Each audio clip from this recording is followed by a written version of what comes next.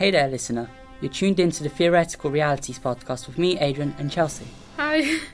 And today we're going to talk about Marvel and DC and a potential multiverse crossover scenario. So Chelsea, why don't you go over today's talking points? So today we're going to be talking about comparing similar characters to each other, along with analysing like a fan trailer, and we're going to end off with like discussing our takes on the multiverse, like if there is a crossover. So we're going to start off with two characters which are pretty much the same, which is Deadpool and Deathstroke, as well stated by that. Deadpool is meant to be a parody of Deathstroke, but their backgrounds and like origin stories are completely different, as Deathstroke was an assassin, but he got his powers, I don't know how to describe it, but like in a similar way of Captain America, like with the super soldier serum. Whereas Deadpool was a mutant and got his abilities from, I can't remember how, but I'm pretty sure they do show it in his films. And so the similarities between them both is that they both have the same names, pretty much, Slade Wilson and Wade Wilson, as the only difference is the first name. They also are both mercenaries who wield swords, along with both having the healing factors, which is faster than a normal person. The only difference is, the origins and their costumes. Deadpool's is red and black, while Deathstroke's is orange and a dark blue. Thank you, Chelsea. Now, I'm not an expert in terms of Marvel and DC, so Chelsea here has taught me a lot. Yeah. So now we're going to move on and talk about another two characters which have similar origins in the form of Winter Soldier and Red Hood. Winter Soldier, which is Marvel's character, grew up in Brooklyn and has a die-hard friend, Rogers, who enlisted for World War II. And Rogers thought he died by falling off a train, only to meet him again 70 years later. Now, Red Hood, he was Batman's second Robin, and he got killed by the Joker, but he was resurrected years later by Lazarus Pit. Am I saying that right? Yes. Excuse the pronunciations, I'm new to all of this. Unhinged and wanted revenge on Batman for keeping Joker alive, so he decided to take it into his own hands and take on the name of Red Hood, which was Joker's previous identity. Yeah, he pretty much stole it from his own killer. And now, a similarity that they have is that they both died and they both got resurrected in one way or another. However, what's different about that is that Red Hood chose to become a criminal, whereas Winter Soldier got brainwashed. Yeah, as seen in the films. I think it's shown more in Captain America: The Winter Soldier. And I would say that their interaction would end up with an attempt to kill each other, judged by where the Marvel comic universe is right now. Yeah, maybe, I think, Red Hood will try and kill him, and Bucky will try and, try not to, but, defend himself in some sort of way. That's interesting. Yeah. Now we're going to talk about two, villains, which are very, probably the biggest threats, I believe, from both universes, if I'm not wrong, and that will be Galactus and Doomsday.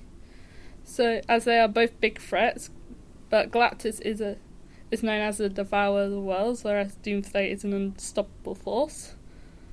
And the differences between them is that Galactus is a natural being that came before the Big Bang, whereas Doomsday was an engineered creature created as a sort of weapon in some sort of way.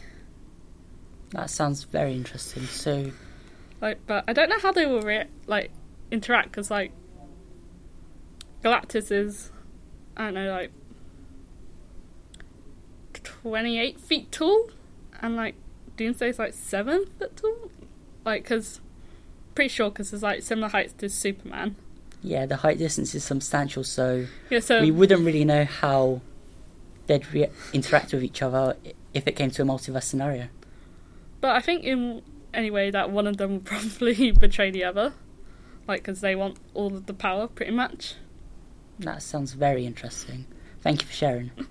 So now let's talk fan trailers. The oldest fan trailer we found on YouTube was uploaded 13 years ago, and they're still being made today in 2023, as of when we're recording this. And this shows that fans still want a crossover between the two universes, no matter if it's on screen, on film, or in comics. There is already some in comics, but they're like always against each other, which like they're like heroes, and like I know that the heroes fight like in a civil war, but like that's just like disagreeing on something, you know? Yeah. Anyway, thank you for sharing. I'm not the best at Marvel and DC, so Chelsea's the expert, like I said at the start. Anyways, we're about to analyse a trailer which you'll see on screen very shortly. Yep. So here we go. So the trailer starts off with like the scene from No Way Home when Pete asks Doctor Strange to make everyone forget that he is Spider-Man, which you see gets messed up, and that leads to like in the fan-made trailer them. Like, it leads... I don't know how to explain it, but it leads to, like, the worlds colliding with each other. Which, like... And they... I'm pretty sure, like, some of the scenes, because they use scenes from the actual films, like, they try to use it to maybe show, like, their reaction to what just happened. Along with, like... Some, like, scenes are them interacting with each other, like, trying to match them up as best they could, but most of them is just them fighting with each other, which like I think like some of the fight scenes actually match quite well to each other, but some like I don't know like if they're meant to act like they are fighting with each other or from different parts. Yeah, that just shows the power of fans and their editing. Yeah, to be honest, it just shows how fans get creative in a way to show interactions between the two comic universes. Yeah, it's like it'll be difficult to actually have them because they've never been on screen together, but they just used the clips the best they could to make the effect of it happening. Yeah. And like they've also used like in maybe some of the scenes that they've used effects to make it look like they are attacking each other. Like, if someone's using a magical power, then in the next scene, like, you see them reacting to that attack. Yeah. That's a fair point. Yeah, like... in my opinion. Because, like, we can't really have them all on screen together, because that's not really possible with, like, since... With the technology we've got today. They're from different, like, studios. Yeah, and that requires a lot of negotiations, a lot of different contracts. It's very complicated. Yeah. But I think, like, they make it work. Like, fan-made ones, like... Because you wouldn't, like, think it's, like, a fan-made trailer, because it looks so legit to be a real trailer. It really does. If you don't, like, look at the beginning where the channel introduces itself, or even just look at the channel name itself, or in the title where it says fan-made. But I like that end logo. But if those didn't exist, we wouldn't know if it's a fan-made trailer or if it's a legit trailer from the two production studios. Yeah, as well as like normal trailers, like some fan-made ones look like real trailers, so you can't really tell the difference. Yeah. Anyways, let's move on to talking about how we would view a crossover and how it will play out. Yeah. So like Chelsea said, we'll be moving on to this final segment of the podcast, which is the section where we give our take on how to resolve the social war, in this case Marvel and DC. Now, this is based off our own opinion and character analysis, so everyone's views may contrast. Even my own opinion could be different to Chelsea's. Yep. This is the beauty of having a podcast duo, since you, the listeners, get to hear each of our opinions and we get to discuss them as well as form some sort of agreement at the end, which we'll be doing shortly. So I'll start this segment off by starting my views in terms of a potential crossover between the two comic universes. And I feel like if this was to happen, it would involve one of the characters discovering some sort of mysterious object. Let's say a sphere or something like that's not ordinary in today's world. Like a magic aura or something. Yeah, something like that. So I'll take Deadpool as an example. He's just living his own life in the Marvel Universe, and then all of a sudden he just discovers, like, let's say a magic orb or something. Yeah. And he becomes curious to what it is, like everyone would. However, it's a trap and he doesn't know about it. So when he touches this mysterious object, he gets sent to an unknown place, which happens to be in the DC universe. Okay. It could be Gotham City or somewhere else within that universe. You only know Gotham City. Like, I don't know many of the cities' names. I can't remember those. But I feel like this is where fans would already be getting excited about a crossover since Deadpool's touching DC soil. But anyways, back to my theory. Deadpool Deadpool encounters Deathstroke, and knowing how the two universes are at war in comic strips, like Chelsea's mentioned earlier, their first instinct is to attack. And they don't know if it's a friend or foe. Yeah. But since they're both very similar characters, they realise that they have similar moves and that they can read each other, which becomes very useless in a battle, as no one would actually die or get injured.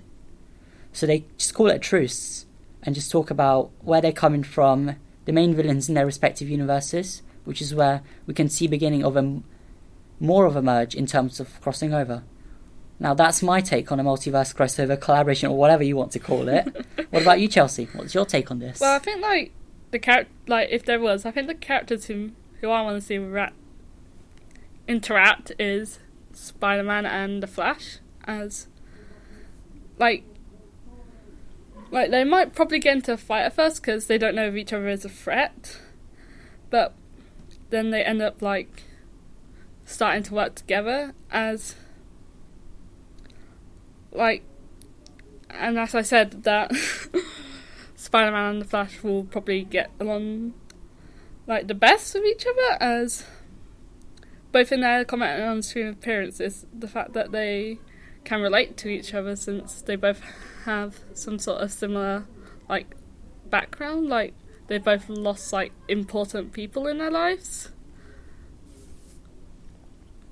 and they can like help it, and they like seem like both of the characters like seem like more like they want to help the villains, like instead of like fighting them at first.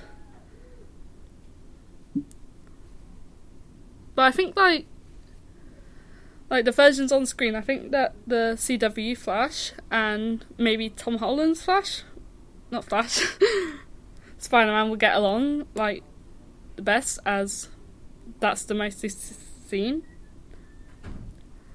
So like, as like they're both like kind of like geeky nerds, sort of, so they will get along like great together, I believe.